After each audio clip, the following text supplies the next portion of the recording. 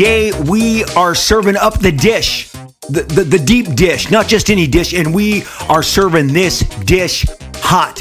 In the comics industry, as with any industry, there is so much dish to go around, and today we are going to deal with the dish from DC Dan. Did DC Dan have a blacklist? Well, according to comic book's very own, and we have our own Larry Legend, comic book's own Larry Legend and Mighty Mark, there was a blacklist. And a lot of people that you've heard were on it, including people who are really familiar to your host. So today we are going to serve up a dish called DC Dan Against the World. It's coming in hot right now on a brand new edition of Robservations. Hey everybody, welcome to another edition of Robservations. I am your host, Rob Liefeld. I have been writing, producing, creating, drawing, illustrating, inking, distributing comic books for the last 38 years of my life. This was my destiny. This was the only thing I felt that I was qualified to do in life, and I knew it from a very young age. The idea of me going to college and pursuing higher learning was never going to happen. Comic books were the only thing in my future back in 1984, 1985, as I was approaching my graduation, getting out of high school and getting into comic books. And I have been very fortunate that in 1986, I did indeed break in, start getting my work published, working my way up the ladder, getting professional assignments from all manner of independent comic book labels, and then eventually at Marvel, DC Comics, where I was able to create amazing opportunities. That's really what it was. It's opportunities, and through those opportunities, give the world Deadpool and Cable and X-Force and Shatterstar, and start the third largest comic book company. Like, it's been the third largest comic book company for going on 30 years. That's Image Comics, partnered with amazing talents to launch a label that has just tremendous impact to this day. Comic books have been my passion for as long as I remember, and I get to come here and talk to you about it each and every episode. That's really, we're just here to talk comic books, shine the spotlight on the characters and the creators that have made these characters pop, that have moved so many of us, that have inspired us. And that's really where my passion and my interest in doing this this podcast comes from. I am not a professional podcaster. You'll figure that out pretty quickly. I always still get a little nervous when I turn on the microphone. It is 4:30 a.m. Pacific Coast time as I record this episode that you will hopefully receive on Tuesday, October 24th. And even right up to the moment that I came into this microphone, I was, balancing which of these topics am I going to hit and keep sharing. And the great thing is, the comics industry, just like the movie industry, just like the sports industry, there's always something to talk about. There's always some new subject. The primary journey that I have asked you to walk along with me during this Robservations podcast is my own personal viewpoint of comic books, since I started pulling them off the spinner racks when I was 7 years old. And I fell in love with Fantastic Four and X-Men and Avengers and Spider-Man and the Justice League. And that journey just never stopped for me. I've said early on in the podcast, in our first season, I said, I am a consumer. I don't just read comics, and I don't mean consume them like I'm a consumer and I'm in the financial sense of the word. I mean, I'm like a consumer, like I'm consuming it like I consume a plate of French fries. Okay. I am consuming comics, and I've been fortunate to meet absolute amazing greats, titans, many of them no longer with us, but stayed the course, continue to produce comic books, continue to be part of the discussion, part of the field. I'm of an age that is getting older, and I'm seeing less of my own peer group. And the comics industry is ever changing, ever in flux. But what's not changing is that these stories and the people who gave them to us are continuing to be adapted with mega budgets. $200 million budgets are now kind of the norm for these big scope comic book projects. And I'm not saying that's optimal. Even projects that I have of my own comic book projects, I'm always looking to try and make it on the lowest budget possible. I want that success story that comes from being smart and pinching every penny and not letting the budget spiral out of control, and having one of those great, like a John Wick success story, because that is such a great success story for how little they spent to make John Wick and bring it to screen, and now it has become this mega franchise. And maybe it's gotten too big in my opinion.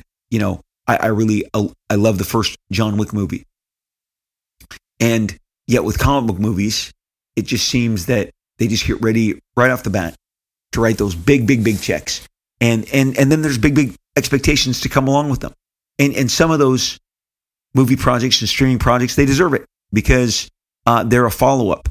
They're maybe the third or the fourth in the chapter, and audience expectations generally go up, not back, even though you'd be surprised.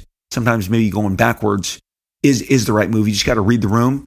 You just got to read the instincts at the time. But watching the comic books that I've loved become these grandiose cinematic experiences, and especially now that we have all these grandiose cinematic platforms like how IMAX and 4DX and all these different experiences have come to be in your local Cineplex. It's more like riding a roller coaster now. So if you're going to go see, as I did on my 10th viewing of Top Gun Maverick to keep it interesting with my family, I had water squirted in my face, wind. Those experiences, they're going to cost you $25 a ticket, but they're pretty great. They're pretty great. Also, do not bring a ton of food. It will fly at you, as the guy who had the bucket of popcorn next to me found out when it all kind of shifted and threw up on him, because some of these, I'm telling you, these theater experiences, if you get the right one, and that chair is going to go left, right, hard. It's going to go forward, backwards, hard. And some of you are like, no, I did that. Look, it took me a while. It took me a while to experience it, but I did experience one superhero film in that way too. And again, the gusts of wind, the shake of the power in the chair. Again, comic book movies have become really companion pieces to roller coaster rides. And so again, watching this happen from a kid who was buying comics in 1972 has been it's been a journey. And so I've tried to take you on that journey during Robservations. And along my journey, pivoting all the way back to comic books, because I think the comic book creators, and I'll say this each and every time, I think the comic book creators are so, not only are they geniuses and brilliant and deserving of so much more attention, they are slightly overlooked, which then begs, the statement that they are indeed, deserving more attention. But the comic book community continues to kind of be further down, I think, the food chain. Obviously, as a society, we consume our, let's call them movie stars first and foremost. And I know I was raised in a house that loved movie stars. My mom loved movie stars. My dad, honestly, to be honest, couldn't give a shit. He just did not care. When he drove me to see Star Wars and Superman, and we had to go into other cities, I didn't understand why we were driving to Garden Grove to see Superman. I didn't understand why we had to drive to Orange to see Star Wars the first time. But he said, Rob, I can't be seen at the movie theater, because he was a Baptist minister, and my dad was very strict and slightly boring, slightly dull. And whenever I would come out all hyped from a sci-fi or a superhero movie of the time, and this would be like 77, 78, 79, he would say, I'd say, what'd you think, Dad? What'd you think? Did you love that? Oh man, did you love that? And he said, Rob, or he called me Robbie. Robbie, I love a good drama. He would not call it a drama, as I saw the word being and heard the word being pronounced, as I heard the word being pronounced like on television, and that's a drama. He would call it a drama. because, they didn't wash the clothes in the Midwest. They washed them. Did your mom ask you to wash the clothes? My mom did. They were both from the Midwest, but I was raised here born and raised in Orange County, Southern California, the only really home I've ever known. But my dad would constantly remind me that he likes a good drama. So, Martin Scorsese, Francis Ford Coppola were more his cup of tea. But Patty Liefeld, she loved movie stars. She loved Robert Redford. She loved Paul Newman. She loved Barbara Streisand. Okay. My mom, she bought People magazine, Us magazine. These are habits that she handed down to me and my sister because we also became obsessed with movie stars. And of course, of our era, it would be the Tom Cruise, the Brad Pitt, the Julia Roberts, the Sandra Bullock, John Travolta. But we elevate them above all else. Then since the explosion of really the director-driven genre cinema, it was about directors, right? In the 70s. And that's when you got Spielberg, Coppola, Scorsese, Lucas. You got William Friedkin with Exorcist. You got all this stuff. These guys took more of the spotlight. They were more interesting. And then that continued. And then there was the age of the producer, Bruckheimer. I mean, how many, good God, in the 90s was everything, and this is a compliment, produced by Jerry Bruckheimer. He was a prolific dude. But comic book people still haven't really made it into the limelight in the proper manner that they should have. And I think we can all agree the one who went the furthest, the farthest, got the most well-known and deservedly so, because alongside with Jack Kirby, he gave us the most well-known of all of these. I've always joked with you guys on the podcast that my wife would ask me, who created this? And I've always enjoyed saying we're still in Stan and Jack land. We're still in Jack and Stan land, whether it's Black Panther, whether it's Silver Surfer, whether it's, Fantastic Four, X-Men, Avengers, Iron Man, throw Don Heck in there as well for Iron Man. But anyway, obviously, he grabbed the limelight when these comic book movies were the biggest from 2008 to 2018. And really, man, the other day, this last weekend, because we were on we have a place up in the high Sierras that we go to with my father-in-law, with my wife's dad, and the kids have been going. Joy's been going since 19, I think she said 78, and I've been going since 1992. So 40 years, 30 years between us. I mean, she's literally been going since she was 8 years old. I started going, in my early 20s, and we have raised families and experienced all this, and very low tech, no signals up there. You're not getting into your technology. You're gonna have to drive down the hill and get some of that. But being caught up with my nephews, of which I have several, three specifically, my sons, of which one of them was on this trip, and talking about the age of Marvel cinema, and my nephew, like my son, was 8 years old. He was 8, and then he was 18 when Endgame came out. 8 in 2008, 18 when Infinity War came out. 19 when Endgame came out, and it's like that's a definitive part of their lives. And it's interesting. I thought maybe Kevin Feige should sit down. Maybe he is. Maybe he's having discussions, with 23-year-olds right now, and getting feedback on what made that period so special. But no one expected the comic book movies to blow up in the way they did. And so I've spent the last 12 minutes really slowing down the pace of what I normally do in talking to you about the wonderment of comics to cinema, but back to the importance of the people that make the comics. And today we're going to get a little juicy and talk about one of the people, actually several of the people that make the comics, and with I mean, the industry, the comics industry itself is very small, even though it's bigger than it's ever been. It's small, but it's bigger than it's ever been. The entertainment industry, much bigger. Think of all the shows. Think of all the sound stages. Think of all the crews. Comic books. When I broke in, in the 80s, it was kind of in a 20-year mark of Marvel Comics, and it was a very close-knit community. The conventions that I attended to, the comic store signings, they were in no way attended in the way that they are now. Not one single show had the population of a San Diego Comic-Con 2023 or a New York Comic-Con 2023. There just wasn't that many people that were drawn to what was going on in the world of comic books, and they certainly hadn't broken through into the world of greater media. And I've covered that so often in so many episodes in the back catalog. I invite you to go check those out and check out those topics, because I'm not sure anyone wants to hear about the Linda Carter Wonder Woman or the Lou Ferrigno Hulk shows any more than I've touched on them in the past.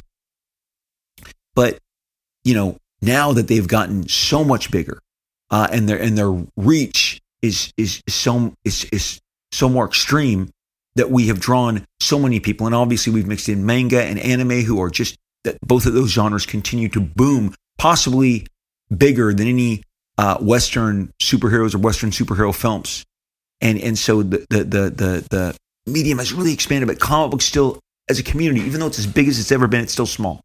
It's still small enough that we recognize each other, read about each other, and I'm becoming the old man of comics now. As long as Jim Steranko, Nick Fury Steranko, Jim Captain America Steranko, Jim X-Men Steranko is around, he's going to be the elder statesman, okay? One of the last elder statesmen of comics, given that Neil Adams and John Romita Sr.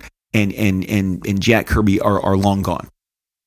You can say, also there's Roy Thomas and there's Jim Shooter and there's Walt Simonson, okay? So, and Howard Chaykin and some of these guys, obviously they're the elder statesmen of comics. Now, my peer group, we're behind it, but we've seen enough. We've got, in my instance, in my peer groups, we've had our foot in 5 separate decades, between 38 and then the guys who are older than me in my own peer group, for 40 plus years in the business.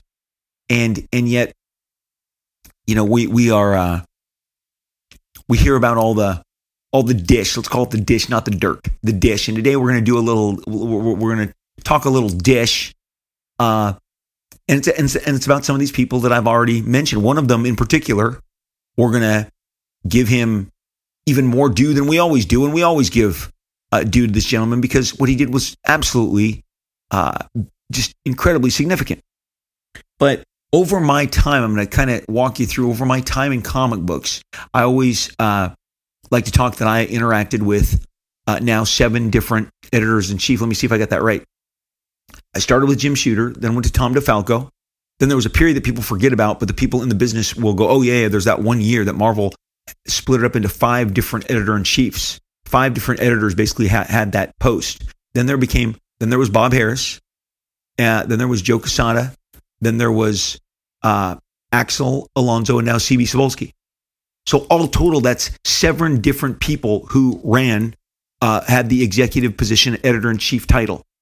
And again, the group editor thing lasted 1 year. It was a semi-experiment, and it wasn't something that they hadn't been used to prior to Jim Shooter.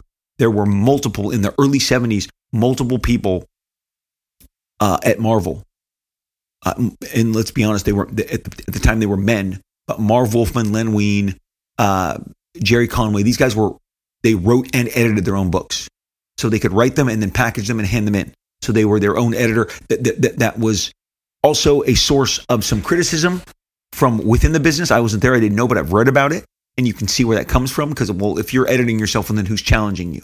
But then Jim Shooter was formerly the legit. Now, again, Archie Goodwin. There's other names before him, but the modern editor-in-chief in comic books was modeled after what happened with Jim Shooter, who I hold as the greatest editor-in-chief in the history of comic books. And if you're going to give me an editor-in-chief that gave me something equivalent to Frank Miller's Daredevil, Walt Simonson's Thor, John Byrne's Fantastic Four, John Byrne's Alpha Flight, Chris Claremont and John Byrne's X-Men, Chris Claremont's X-Men, then open and the incredible Avengers sagas that Jim himself wrote, the Korvac saga, the Ultron saga, the Bride of Ultron, just incredible works that happened during Jim's, and talent that was discovered and really blew up under Jim's tenure as editor-in-chief. And then he introduced the world to the miniseries and then the mega event series, which was Secret Wars. I mean, think about how many times that you've read about the Secret Wars coming to film, Secret Wars coming to film, Secret Wars coming to film. Maybe it's the Russos, maybe it's these guys. We see it all the time. That doesn't happen unless Jim Shooter and Mattel create this Secret Wars comic book and toy initiative, and the comic book explodes. The cover to Secret Wars is so ridiculously iconic, illustrated by Mike Zeck, John Beatty, and it was a giant event in the world of comic books. It was the milkshake that brought the boys to the yard, to borrow a popular phrase. Okay, it got people, it got butts in the seats, it outsold everything, and it really. There are people, and I've said on my Jim Shooter centric episodes, that say after Secret Wars, that's when Jim's ego, and understandably so, became maybe more consequential for everyone around him. He had really pulled off an amazing feat, hit sales figures that the company hadn't seen, and maybe took that and reflected on his own authority. And there are people who opposed him who will tell you that that's exactly what happened. We, as comic book fans at the time, and I was just breaking into the industry in his last days, we just enjoyed the comics. But when I would go out and go to New York City for my 1 week visit, DC, Marvel, and go to these conventions and hang out with the talent, boy, it was all the editor-in-chief, the dish. The editor-in-chief's the guy at the top. He's always going to get the stones thrown at him, for good, for bad, for worse. Tom DeFalco had an incredibly strong showing, given that it was under him that Spider-Man sold 3 million, X-Force was created and launched to 5 million, and Jim Lee sold 7.58 million, whatever that giant number is. 8. I'm pretty sure it's 8. So let's go with 8. So 853, and I mean, and that's all like in a 14-month period. That 3 comics totaled, like 17 million copies. I just did the rough math, okay? But I'm like, it's just incredible. It's just incredible what happened, and the marketing department at Marvel at the time was exploding. But these editors in chiefs, you wonder, why did they get the power? Why did they get that position in the first place? Because look, through all of them, and I've known all of them, and I like them all with different degrees. I think Jim Shooter wanted to keep his job in the same way people, the most popular question I get is, why'd you create Deadpool and Cable? And my answer is, because I wanted to keep my job. That's the most basic answer. I wanted to keep my job. New Mutants wasn't doing well. I had to turn the ship around. I needed new toys. I needed new stuff. So I created new stuff. That was the impetus. It was desperate. If you've read so much of what Jim was doing at the time, he wanted to keep the comic book company in the black. He wanted to keep them on the right side of the ledger. They had come out of the red. They were bleeding red ink in 1977. The Star Wars license was key in saving them. Jim took the helm shortly thereafter and wanted to just keep pushing the success of Marvel. And, once San Diego, they brought all the editors out for San Diego. And, he wanted to really treat his staff and his people as best they possibly could, take them out to the Pacific Ocean, San Diego, beautiful city, beautiful experience. Probably for some of those editors, the first time they were experiencing that. He tried to get loyalty and inspire those around him to do what he wanted, which was to keep pushing the envelope. And look, towards the end of his reign, you're getting the new blood in comics, like Art Adams, like Mike Mignola. You got all these new voices coming in. Rick Leonardi, kind of in the middle of the end of his reign. A lot of these great talents. But some of these editor-in-chiefs that followed, I've seen some of them absolutely 1,000% crave control, power, and want to change things. They want to change things. Now, currently, I am enjoying my interactions with C.B. Cebulski, who I have known for a great many years. And I think he was charged with being the editor-in-chief of the company right at the gate. We entered a pandemic. Okay, about a year into his wearing the hat, we entered a pandemic, and getting out of that has kind of dominated the comic scene for each and every editor-in-chief, no matter what. But the guy we're going to talk about today, and the dish that we're going to spill, this you can't make this stuff up, and this stuff comes to me. And when it comes to me, I'm going to talk about it. And today, the great thing, it's the best part. I just get to read to you what people are saying. I get to read to you what people are saying. Dan DiDio, we're going to call him DC Dan. DC Dan took the helm of DC Comics in the mid-2000s.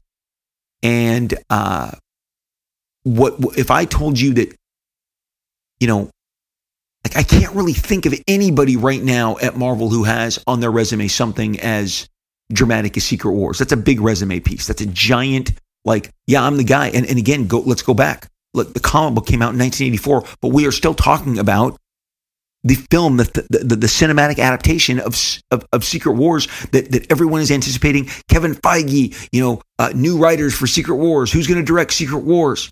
The road to Secret Wars. I mean, yes, Secret Wars was given a sequel in 2015, 2016. I think Jonathan Hickman did it, but you don't get to the sequel without the original Secret Wars that introduced the Beyonder, and this incredible conflict, and it just huge success.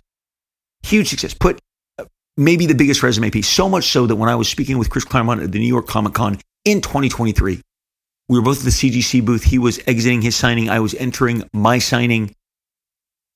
He literally mentioned the success of Secret Wars with Jim Shooter. When I talked to him about how successful he had been on X-Men, he said, but nothing I did when I was on X-Men compared to what Shooter was doing with Secret Wars. And I'm like, Chris, you sold 8 million copies with Jim on X-Men. What are you talking about?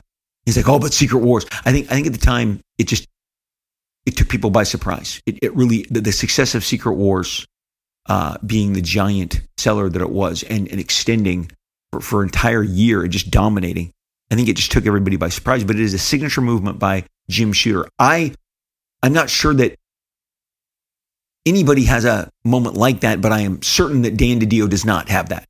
DC Dan does not have a Secret Wars on his resume. He really did like the word crisis and worked it into as many crossovers as he could during his time there. And he, at one point, it seemed like he had a really tight alliance with Jeff Johns. This is what it seemed like sitting here in Orange County until he didn't. And then it seemed like he had a really tight alliance with Jim Lee until he didn't. It looked like he had a tight alliance with Jeff Loeb until he didn't.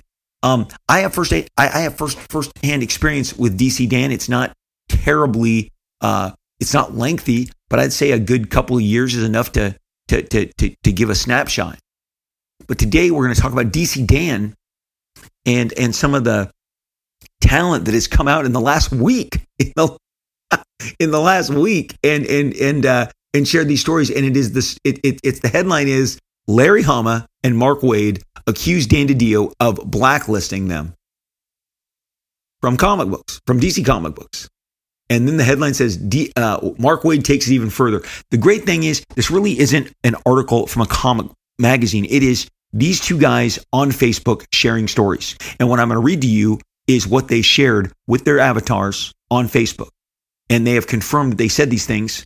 Because look, we live in an age, myself, I've been duped. People are taking my avatar, putting it next to a fake statement, putting artwork that I didn't match up, and claiming it was me. So, you do a little due diligence. You follow the rabbit hole. You see, is this confirmed? And with these stories that I'm going to share with you today, these have been confirmed.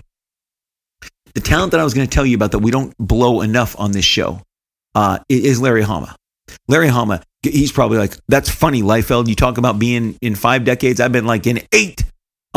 Larry is just comic book royalty. And he has drawn comics.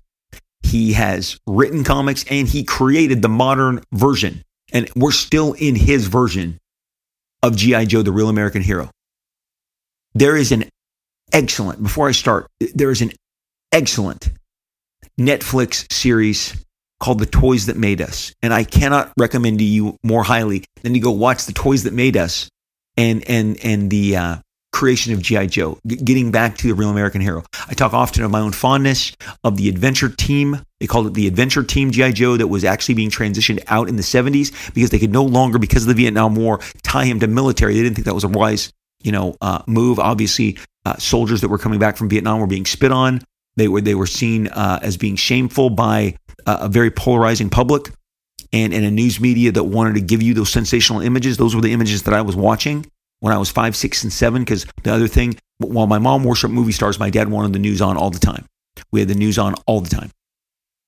And I mean, if I said the words Walter Cronkite and Harry Reasoner to you, you'd be like, who the hell are they? But they were the big, powerful, authoritative anchors of the day when I was growing up. And so, military, not good. We aren't in the Reagan years yet, which is the big badass, military good, military might, that creates this. Look, and Top Gun helped too. Between G.I. Joe and Top Gun, the military became really super sexy. Okay, I'm not talking about what happens after those kids go into the military. And here's the deal: we have a dear family friend that grew up with my son, my oldest son, and he is in the final stages of making it through to the Navy SEALs. And it has been a grueling year. At one point, he got pneumonia and had to tap back out and then restart all over again. But this kid is a beast. He is a monster. We have nothing but respect for all branches of the military. But what I am bringing to you right now is the viewpoint that I have watched as a kid, to where the military was dirty and bad. And I kind of feel like right now we're in that dirty and bad military. But in the 80s, you get this relaunch of G.I. Joe because the military under Ronald Reagan and you got to understand, man, 8 years of Reagan and 4 years of Bush Sr. gave you 12 Republican years. And it did change the viewpoint of things. And the military was celebrated, military might. And America was wanted. It was America is number one. We are the biggest, the brightest, the best.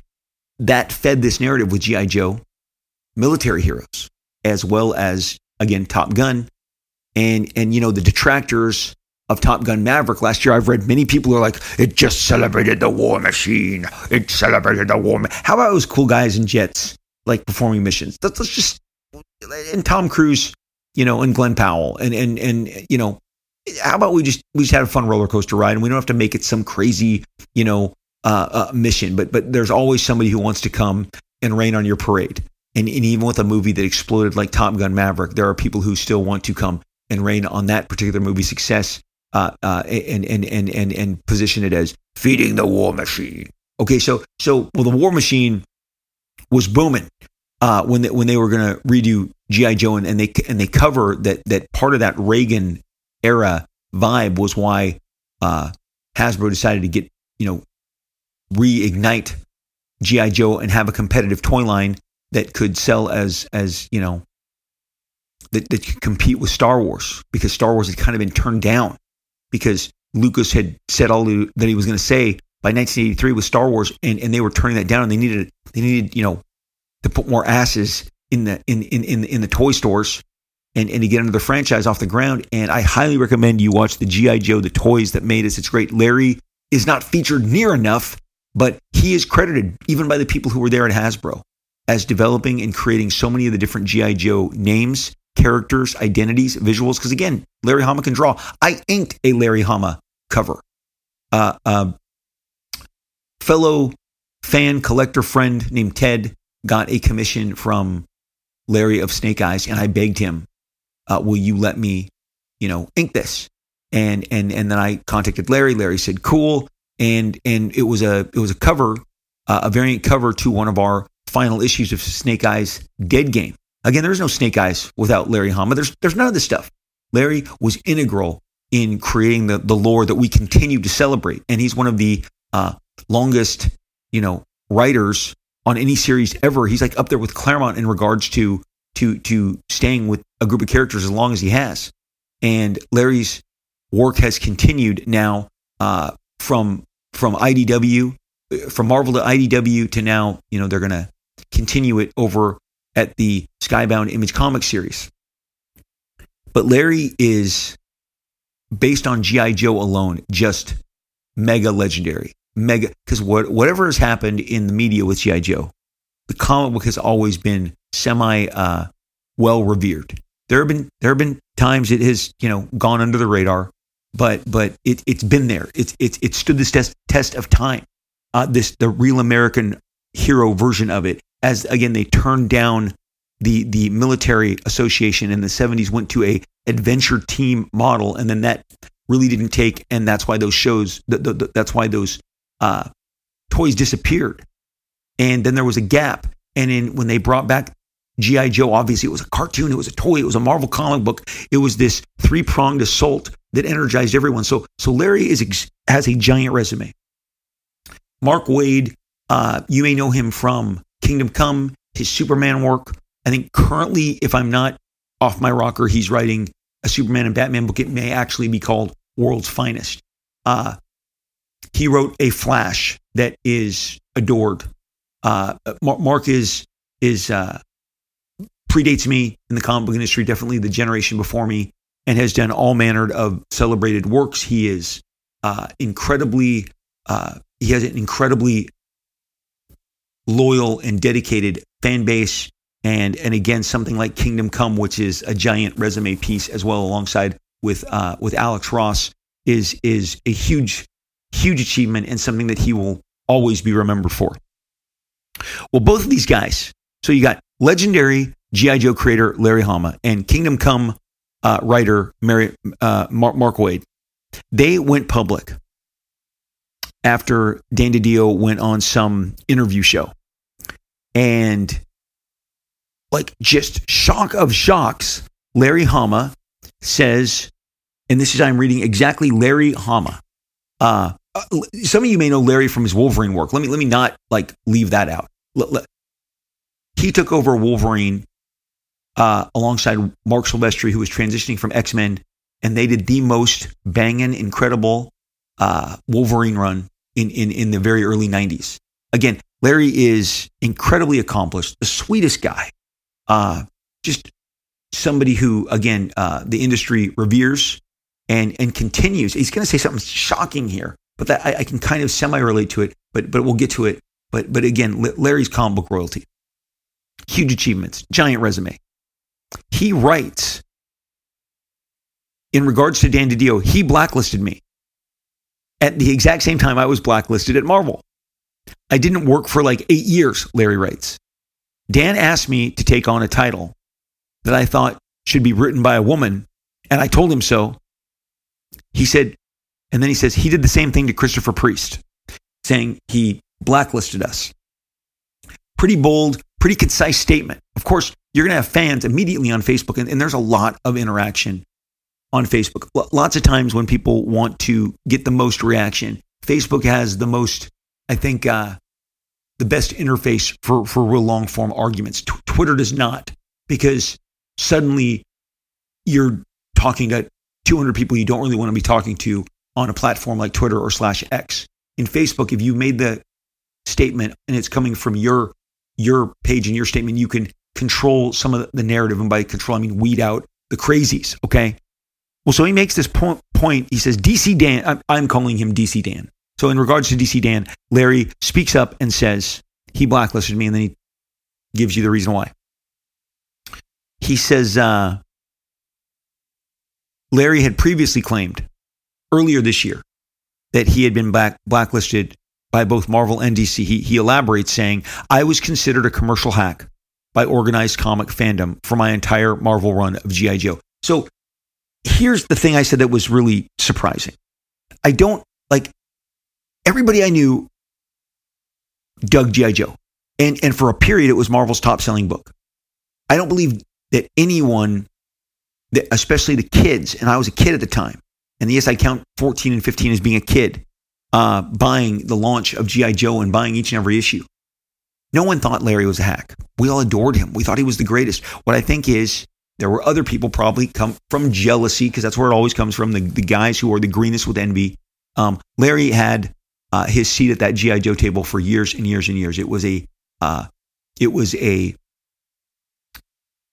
dedicated platform that he had on a popular project that sold at the top of the charts. And maybe there was voices coming from people who were jealous, but certainly not from the fans.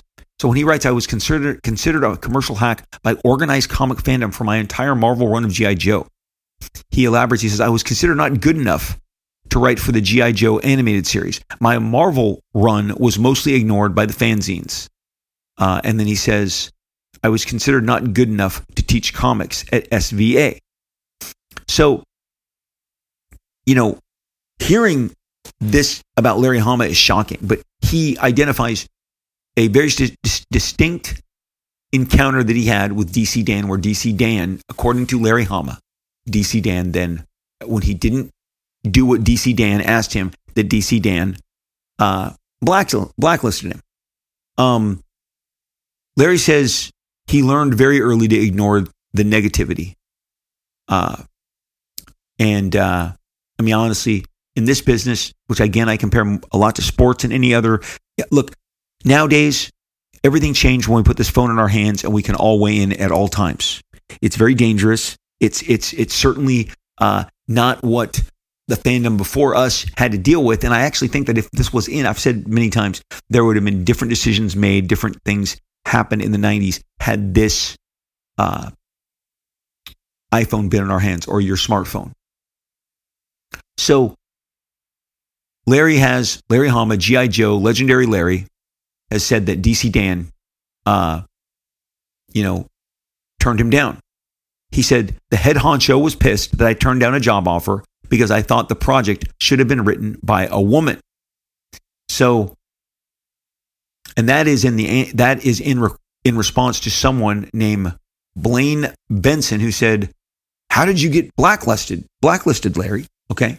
And so Larry is now elaborating on his earlier comment. And again, let's repeat that the head honcho was pissed that I turned down a job offer because I thought the project should have been written by a woman. So then Larry goes on and says, and I am reading from Larry on Facebook, I have no grudge against Marvel or DC. They are corporate entities. I was done dirty by execs who are no longer at either company. I harbor no enmity towards the editors, artists, and writers who stabbed me in the back, conspired to have me fired off books so that they could write them themselves, and took credit for my work, etc., etc. Again, when you're a legend, okay, the NBA has their Larry Legend. We have our Larry Legend, and that's Larry Hama. And when he says, I was done dirty by execs who are no longer at either company, I harbor no enmity towards the editors, artists, and writers who stabbed me in the back, conspired to have me fired off books so they could write them themselves, took credit for my work, etc., etc. And then he ends it with, as my old compadre, Howard Chaykin, stated, my revenge is living well, having a loving family, wonderful friends, loyal fans. Amen. Amen to that, Larry. That is how we all see it. And when he says Howard Chaykin, I have a dedicated episode of Observations to Howard Chaykin and how he transforms comics, and Dark Knight and Watchmen would not exist and look and feel the way they did. It's Chaykin, American Flag. Look it up in the back catalog. I just recommend. It will awaken you to an incredible body of work. He was a trailblazer of trailblazers. But again, so, and I've seen Larry. I jumped out from behind my own table at Chicago 2021. I think coming out of the pandemic, they were putting on their C2E2, and Larry was there. I said, Larry, can I get a picture? I need a picture with you. I just want to, a memory of him and I together because I'm such a fan. And Larry could not have been sweeter and kinder. And he said, hey, I've gotten all your books. IDW sent me all your Snake Eye stuff. So, because I was gathering up books, and he's like, I've already got him. He's just the sweetest guy. And again, cannot be understated how talented this man is. He draws. This dude is an illustrator, a storyteller, a writer, a creator. It's everything. Well, Mark Waid, Kingdom Come, Mark Waid weighs in on what Larry Hama has stated. And he includes, again, I am reading exactly from Mark Waid's response on Facebook. And he, in response to DC Dan, says, Larry Hama, add Devin Grayson, Alan Grant, and me, and a half a dozen artists. DC Dan had a long list. He says he had a long list, but for this show, to keep you focused, I have to say DC Dan, so you know who we're talking about. Then another fan weighs in and says, I can't fathom that list would include you, Mark. This is a fan named Brock McDonald. He says, Larry, Grant, and Grayson on a writers I won't hire list. That's fucking insane, writes Brock McDonald. A gentleman named Kwanzaa says the comics industry is better off with that petty person, he's speaking of DC Dan, no longer in a position of power. Another fan weighs in and says, Larry Hama, holy shit, Mark Waid. Holy shit, I had no idea. I am so retroactively angry right now. Mark Waid then adds in also Mike Waringo, the late, great Mike Waringo. He's saying, he's confirming right here that he is confirming as far as his information from his perspective. Mark Waid is stating that DC Dan also blacklisted Mike Waringo. The fan says, that's bonkers. And the fan says, well, now I'm grabbing a torch and a pitchfork. Waid finishes this saying, did I mention Humberto Ramos? And when I read that, I had to think, when has Humberto Ramos done like DC work? And so I'm going to add myself to this because I can also say, Rob Liefeld, I butted heads with DC Dan. DC Dan called me about the time that I was doing, and I've recounted this. Please go listen to, I think it's the DC New 52 episode, and you will hear stories that I had never encountered at that point in my career. And at that point in my career, I was well into my 25 years in comic books. I had seen and done a lot of stuff. And both Bob Harris, the editor-in-chief at the time, because DC Dan was publisher now. He was publisher. He and co-executive editor. He in the reshuffling, and there have been a lot of reshufflings. The titles kept changing. But Bob Harris was installed as editor-in-chief. DC Dan was publisher. An editor that I worked with over at Marvel named Mike March, yes, exactly like the old Rams coach. They had called me to tell me, Rob, you're not going to believe what just happened. And if you want to know what that just happened is, go listen to that DC 52 episode. Because there's a lot of crazy shit in that story. Like, just contradiction after contradiction after contradiction. I've never had so many editors call me and say, said one thing this day, said something else this day. Said one thing this afternoon, said something else this morning. So constantly back and forth. But after DC Dan called me and said, do you want to write Deathstroke, Grifter, and Hawkman? Would those interest you? And I loved Hawkman, loved Deathstroke, and thought, I really don't want to write Grifter, but I'll take the challenge because he said they're all slipping in sales, and I need somebody who knows action, knows suspense, who can get these books going. Now, great news, they all went up in sales. I took it, but we started talking. 3 weeks turned into about 5 weeks, and then he asked me to come to Burbank, which now DC is headquartered at. And we went to the local steakhouse, and he talked to me more definitively about my plans and my vision for these books. And long story short, at the end, as he wiped the steaks off his mouth with his napkin, he said to me, okay, I'm sold. Now I'm going to go. And one of the writers was meeting him after lunch. He goes, now I'm going to go break the news to this writer and tell them they're off the book. And I said, you haven't told them they're off the book yet? He goes, nope, but I am now. And it was a weirdo feeling.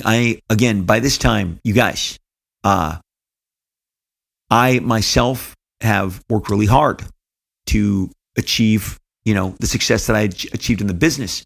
And it felt very, I will use the word icky. Icky sounds good here. That, wait a second, I thought I was coming up to discuss the job, and then kind of found out that I only really kept the job or sealed the job at the very end of this lunch, which he is now going to go and axe the guy who was before me on one of those titles. And it was very gruff, and he carried himself gruff, and he left. I was having all sorts of, literally just the contradictions were growing and the frustration was growing to the point where I just left. In August of 2012, I just said, I've had enough. I've done this for over a year between Hawk and Dove, Deathstroke, Grifter, and Hawkman. I just needed to get off this roller coaster. The DC Comics experience under DC Dan was something I had never experienced before. Many years go by. An editor is standing in front of me in 2018 New York Comic Con. An editor that I recognize and who I have never, ever engaged with. And he says to me, Rob, would you like to do covers for DC Comics? I said, I don't think you have the clearance to offer me that job. I am not in good standing. And I'm just laughing. Like, again, I'm standing at my table. There's a pause. This editor approaches me. He puts forth this notion, and he says, no. Look, Rob, I am talking to you because you move the needle, and I need to sell books, and I need you on covers.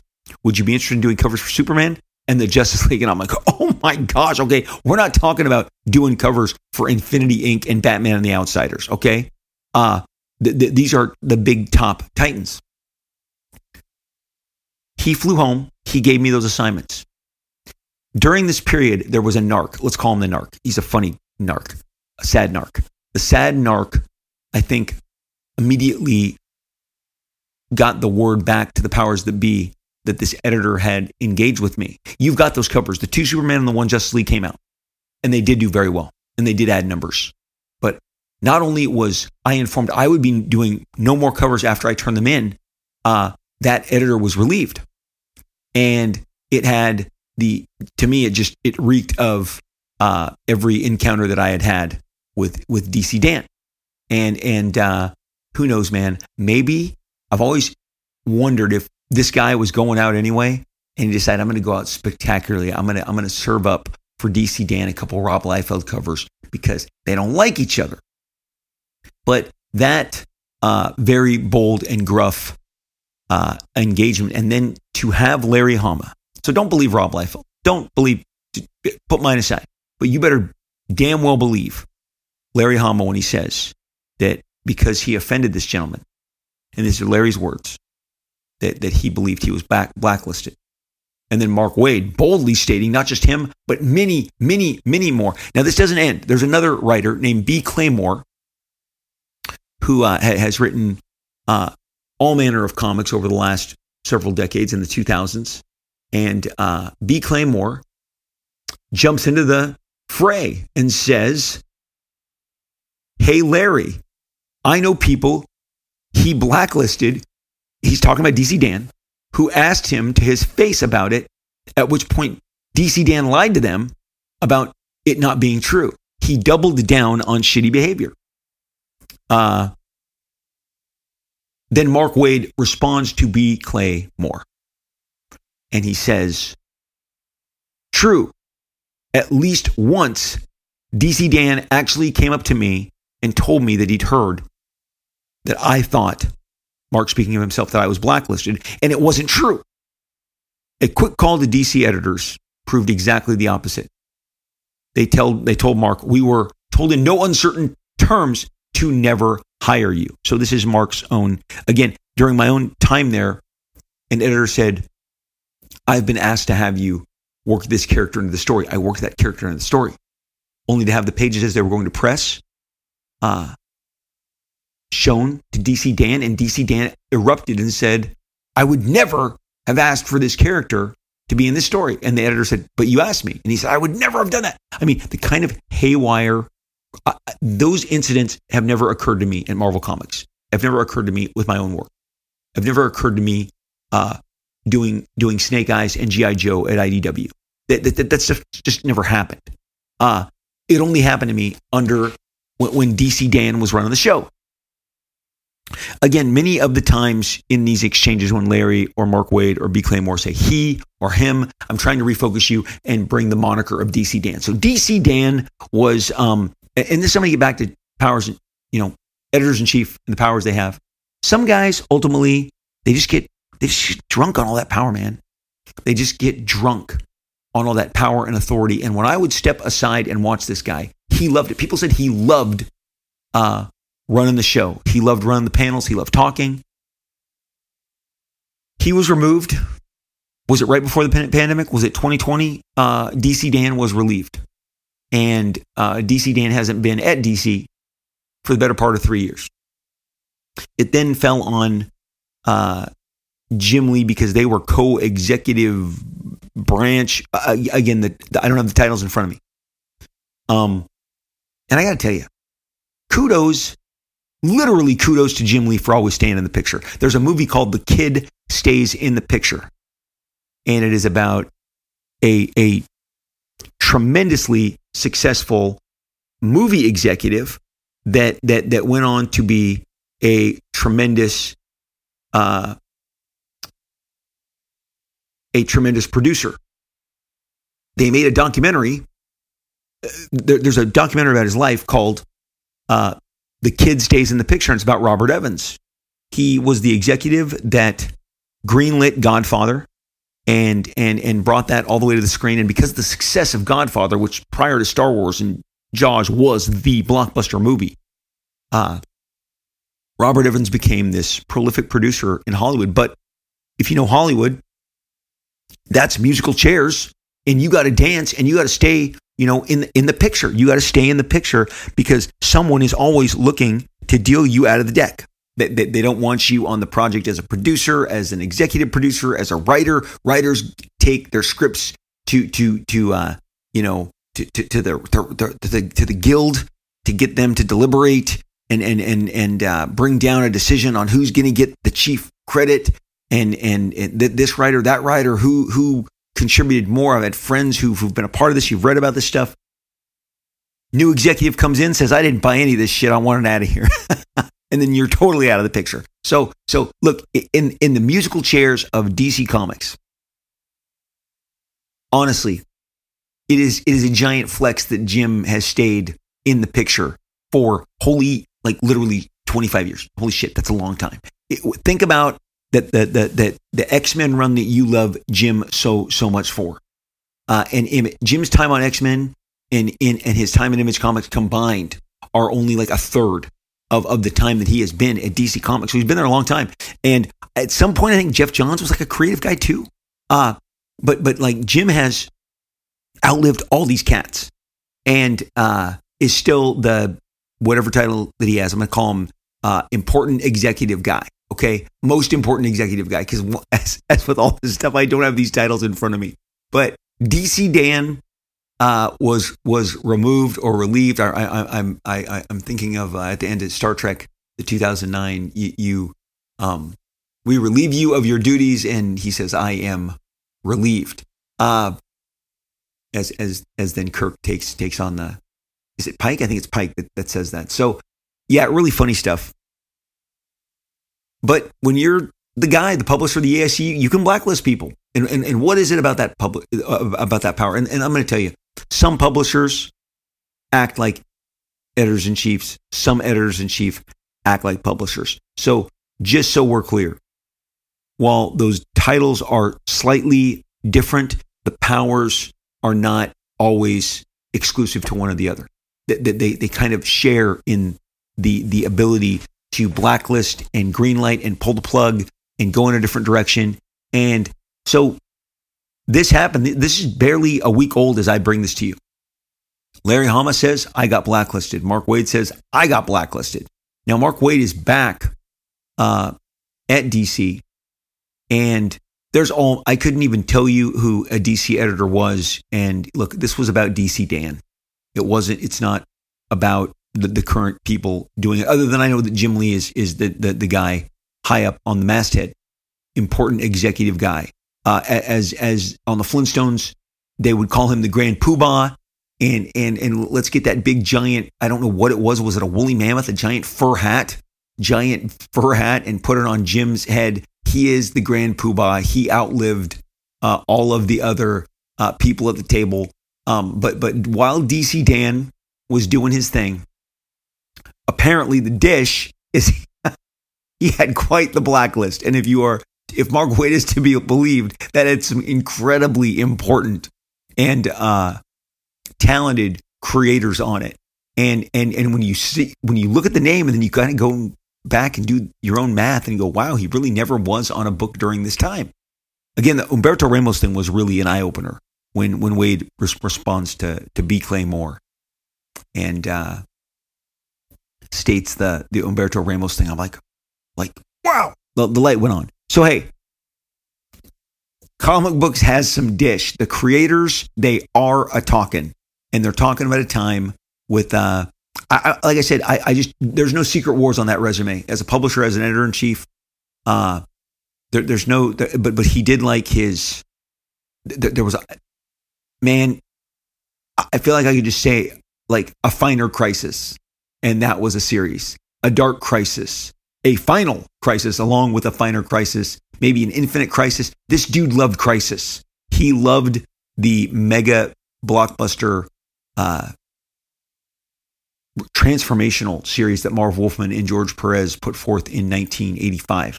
He loved that. He used crisis all the time. DC Dan loved the word crisis, but none of them were significant to the point where they were like a Secret Wars, a signature, a banner. But I don't think anybody has a Secret Wars other than Jim Shooter, who again has that incredible resume. When I say something, and I say, hey, this is the reason this guy is my favorite, I try and back it up again. But Jim Shooter launched Frank Miller, gave him his first few jobs, and then said, go ahead and write this, and took a very popular writer off the book and set a precedence for many other moves like that would come. Walt Simonson was doing licensed comics between Alien, the Ridley Scott graphic novel adaptation, Battlestar Galactica, and Star Wars. And he greenlit the epic, like multi-year tenure of Walt Simonson on Thor, transformational run.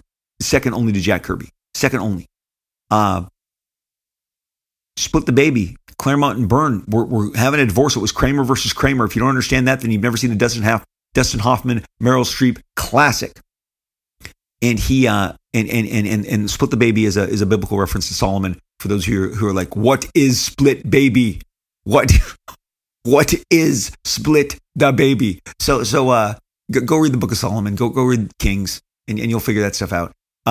Sunday school was a couple days ago. We're not doing it here today on Robservations.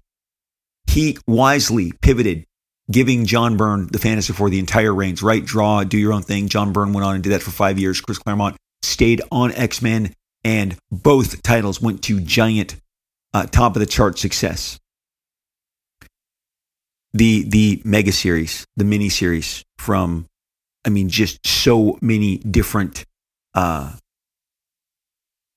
platforms, talents, and then again, I just always land the plane with, if you read those Jim Shooter Avengers issues, they were the best issues of the Avengers ever written, full stop, period. Count Nefaria, the Ultron Saga, and Korvac alone are like all-time bangers, okay? So that's to me, that's a high bar. And he was the EIC, but Shooter really functioned, wore a lot of hats. And Dan DiDio, DC Dan, he had a blacklist according to Larry Hama and Mark Waid, and we enjoyed it, and we talked about it today. And if there's more to come on this topic, you bet your bottom dollar I will cover it here. Again, those quotes and comments were read directly from Larry and Mark. And again, obviously two giant talents with giant fan bases. And Mark and I don't even like each other. Like Mark Waid does not like me, and we are not friends. So I am not taking up with Mark Waid with something, something to gain. Larry Hama and I are casual acquaintances, other than the fact that Larry knows that I am a giant slobbering fan when it comes to him.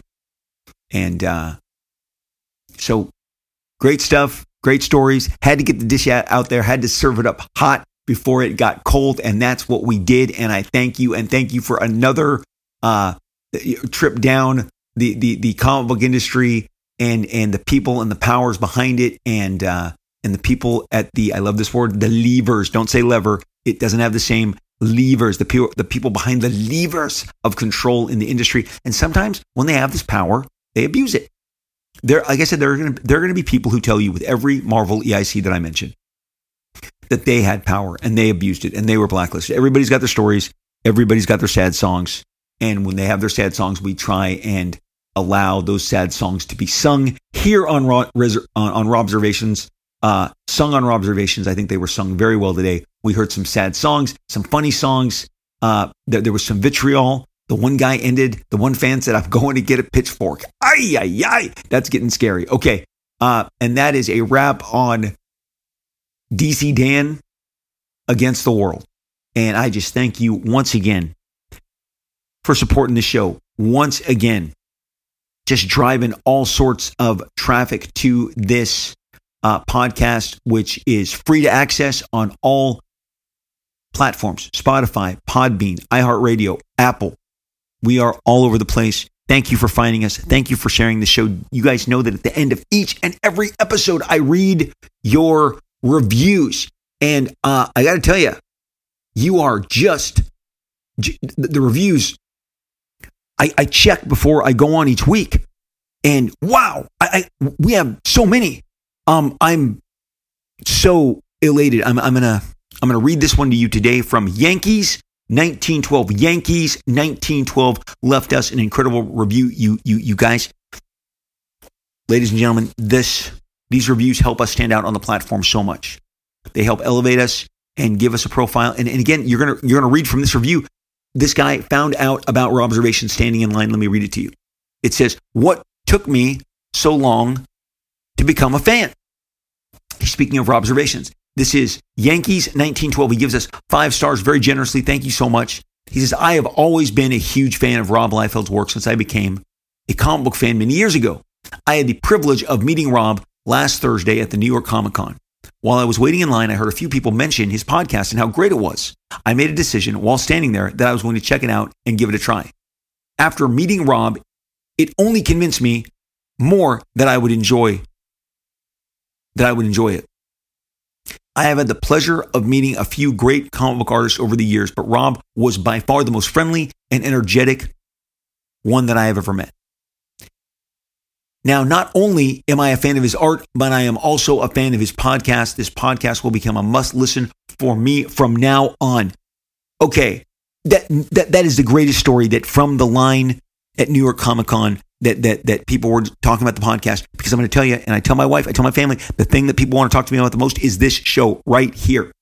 And I am so excited to share comics history. I mean, come on, you got DC Dan dishing Blacklists today. I mean, is there a more ripe, low-hanging fruit that I can take from the tree and share from you? And maybe there are some of you who weren't aware. I guarantee you, I'm going to get that. I didn't know this. Okay. I am trying. I am surfing. I am out there. I am literally fishing, trying to bring this stuff to you. Thank you so much for enjoying the podcast. I'm so glad that you discovered it in line at a comic book show. That just brings the biggest smile on my face. Thank you, Yankees 1912. I'm so glad that we met and we had a great encounter. It was so fun meeting so many of you at New York Comic Con. But you specifically, thank you for this and this review. I know what it means to fire it up, get the keyboards out, write it, send it. Thank you. It is appreciated. And I am truly humbled by the enthusiasm that you guys have for the show and by the excitement that you're sharing it. I am all over social media. When I'm not doing this podcast, I'm on social media over on Twitter/X. I am Robert Liefeld. I didn't get Rob Liefeld. I was too late to that dance, but I am Robert Liefeld, RobertLiefeld, straight. Got a blue check, tells you that I am the real deal. I am the genuine article that you were speaking to. I love your replies, our interactions, our back and forth. So enjoy just interacting with you over on Twitter. Give me a follow. I would love to make your acquaintance over on X, over on Twitter. And that's where I'm just constantly sharing excitement, enthusiasm. I used to, misuse Twitter. Don't do that anymore. For the last 6-7 years, I just keep it positive. Just want to share good vibes. And I hope that we can vibe together over on Twitter/X. Come on, Elon. It was such a great name. Twitter was such a great name. Okay. I'm also on Instagram. My videos, my reels, my pictures of what I'm eating, drawing, where I am with my family. Am I in the mountains? Am I in Orange County? Am I in France? Am I in Italy? Am I in New York? San Diego? Whatever. You can follow me on Instagram. It's like my video diary of my life. I show you what the stuff that I'm drawing, working on, projects, the people I'm hanging with. It's so fun. Instagram is my favorite by far of all the social media platforms. I would invite you to follow me. I'm Rob Liefeld. I got Rob Liefeld over there. Thank you to the beautiful Joy Liefeld, who early on said, "You will like this. Get your name and protect it now." And I did. At Rob Liefeld, another blue check signifies I am the genuine article. I am the real deal. And I would love to talk to you. I read all your comments, your replies, your messages, your DMs. Thank you for following me on Instagram at Rob Liefeld. If you want more of what we're doing here, more interaction, more long form back and forth, I already mentioned Facebook is a great place to do it. We have a Facebook group. It's called Rob Liefeld, Marvel Extreme and Beyond. Marvel Extreme and Beyond. It's Rob Liefeld. Marvel Extreme and Beyond is the name of the group. Search for it, find us. Myself or a gentleman named Terry Sala, S-A-L-A, will click you through. We're the administrators of the group. We have great discussions, long form. So much of what we talk about here gets picked up and talked about further there. We have art contests each and every week. We have incredibly talented people who are showing their art, their comics all the time. We would love to see you over at Rob Liefeld, Marvel Extreme and Beyond. That's the name of the group that's going to pop up. I hope that you select it and click to join us. We would love to have you and hope to see you over there. I am on Whatnot, a collectible app. It is fantastic. And as we head into kind of the holiday season, you're going to want to check out all of the signed comics, remarks, action figures, Funkos. We are going to bring them to bear. This is a great time of the year. Whatnot. I am Rob Liefeld on Whatnot. Download the app. If you want sports cards, memorabilia, toys, Funkos, comic books, this is your place. We have had the best time the last year. We have another few exclusives that we have yet to announce that are coming on the platform that you're only going to be able to get from me on Whatnot. The great thing about Whatnot is, I'm home, I'm doing my comics, I'm not on the road. Some of my peers, I look at their schedules, they're doing 10, 15, 20 shows a year. I am broadcasting, you'll see from my studio on my beanbag, talking right to you during the Whatnot. There's not some guy who's like, and here's lot A and lot B and lots. No, I am showing you the comic. I am showing you the remark. I am showing you the illustration. I love it. It's great interaction with fans, as long as it's respectful and positive, and we keep it up. It's super fun. Many of you say it's an extension of this very podcast, because I'm sitting there talking to you sometimes for 90 minutes, 2 hours, 3 hours, whatever it is. Get Whatnot, download it, follow me, Rob Liefeld, and you'll be alerted when I go live. I generally do Wednesdays and Saturdays. Lately, we've been doing only one show a week for like the last 5-6 weeks, but we're about to boot up. And as we head into holiday season, hit those shows more, and you're going to see more of me. We're going to have more cool stuff to share. So follow me at Whatnot, and you'll get alerted when I go live and all the cool exclusives. We've already gotten. We've got our Captain America Sam Wilson, basically the Captain America homage that I did. That is a Whatnot exclusive. I did a New Mutants Deadpool 98 facsimile exclusive. I did a Spider-Man exclusive. We did 6 Deadpool Batter Blood #1 exclusives. So we've got all sorts of stuff. I have an Evangeline exclusive. I have a Blood Wolf exclusive. I have Brigade and Bloodstrike and Prophet Extreme Studios exclusives only through Whatnot. Catch me over there. Cannot wait to see you. Cannot wait to interact with you. It is going to be a great time when we hook up over on Whatnot. Deadpool Batter Blood is my comic book that I have produced June, July, August, September, October. It is complete. It is in stores. Go find it. It's got Cable, Wolverine, Venompool, Venom, Deadpool, all brand new characters, Thumper, Arcada, Killville, just to name a few. It was such a blast to produce for you. Each one of those comic books, each one of those individual comic books should be at your fine comic store. And hopefully you can grab them off the shelves. They can give you a reorder. Just get out there. I am so proud of this work, so excited to share it with you. That's why I am pumping it up. It's a bold, bright, brash comic book, the likes of which maybe that you were totally digging in the 90s. That I just wanted to go bigger and bolder than I had done before. And I looked around and saw the other comic books. They seem a little quiet, so I went big. And I hope that you enjoy Deadpool Batter Blade if you can get your hands on it. Again, all 5 issues are out now and available for you in November. I think it's November 15th. I have a 10-page story in Deadpool 7 Slaughters. It's coming out. So we're not done yet. I still have more to share with you, and I look forward to getting for you experiencing my 10-page Deadpool story in Deadpool 7 Slaughters that'll be out in November. Super psyched to share that with you. So what a fun time. We had some dish today. We talked about DC Dan. What a fun time. The end of each and every show, I just give you the most positive affirmation that I can. I want you to be well. I want your mental and spiritual and physical and emotional health to be exactly where you need to be. And if you're like me, you need to get off the treadmill. You need to take time for yourself. Get right. Get out. Get distracted. Go see a great movie. Watch a great show. Read a great comic book, graphic novel, regular novel. Spend time with your friends, your family, your loved ones. Have a great meal. Have cake. Have ice cream. I had both of those things this weekend. Boy, when that sugar hits the senses and it kind of starts to stimulate you, and you're like, I won't say it, but it is a great drug. It is a great drug. Look, great meals, great food. Hit up those food halls, those food trucks. It's just, take care of yourself, and you got to stimulate yourself outside of the grind of either. Look, I've raised a family. I've still got 3 kids. I'm still raising them. I'm still helping them out, even though they're now all 3 adults. I know what that's like. And again, I remember the diaper phase and the playground phase and the travel sports, all that stuff. It's great, but it's a grind. And it's just good to get distracted in your work. It may just be bearing down on you. Take that time off for yourself. Get in that recliner, that beanbag chair, that sofa, and just take some hours for yourself. Mix it in with a great meal, great friends, great fellowship. That is my wish for you. And we're rooting for you here at Robservations. I am going to give you another fist bump right through this Blue Yeti microphone that I speak into. I am wishing you well. I am hoping for the best for you. Please come back and see me. Please don't leave me stranded here. Come on, circle back around. I'll be here. We will most definitely, absolutely, and altogether now inevitably talk again real soon.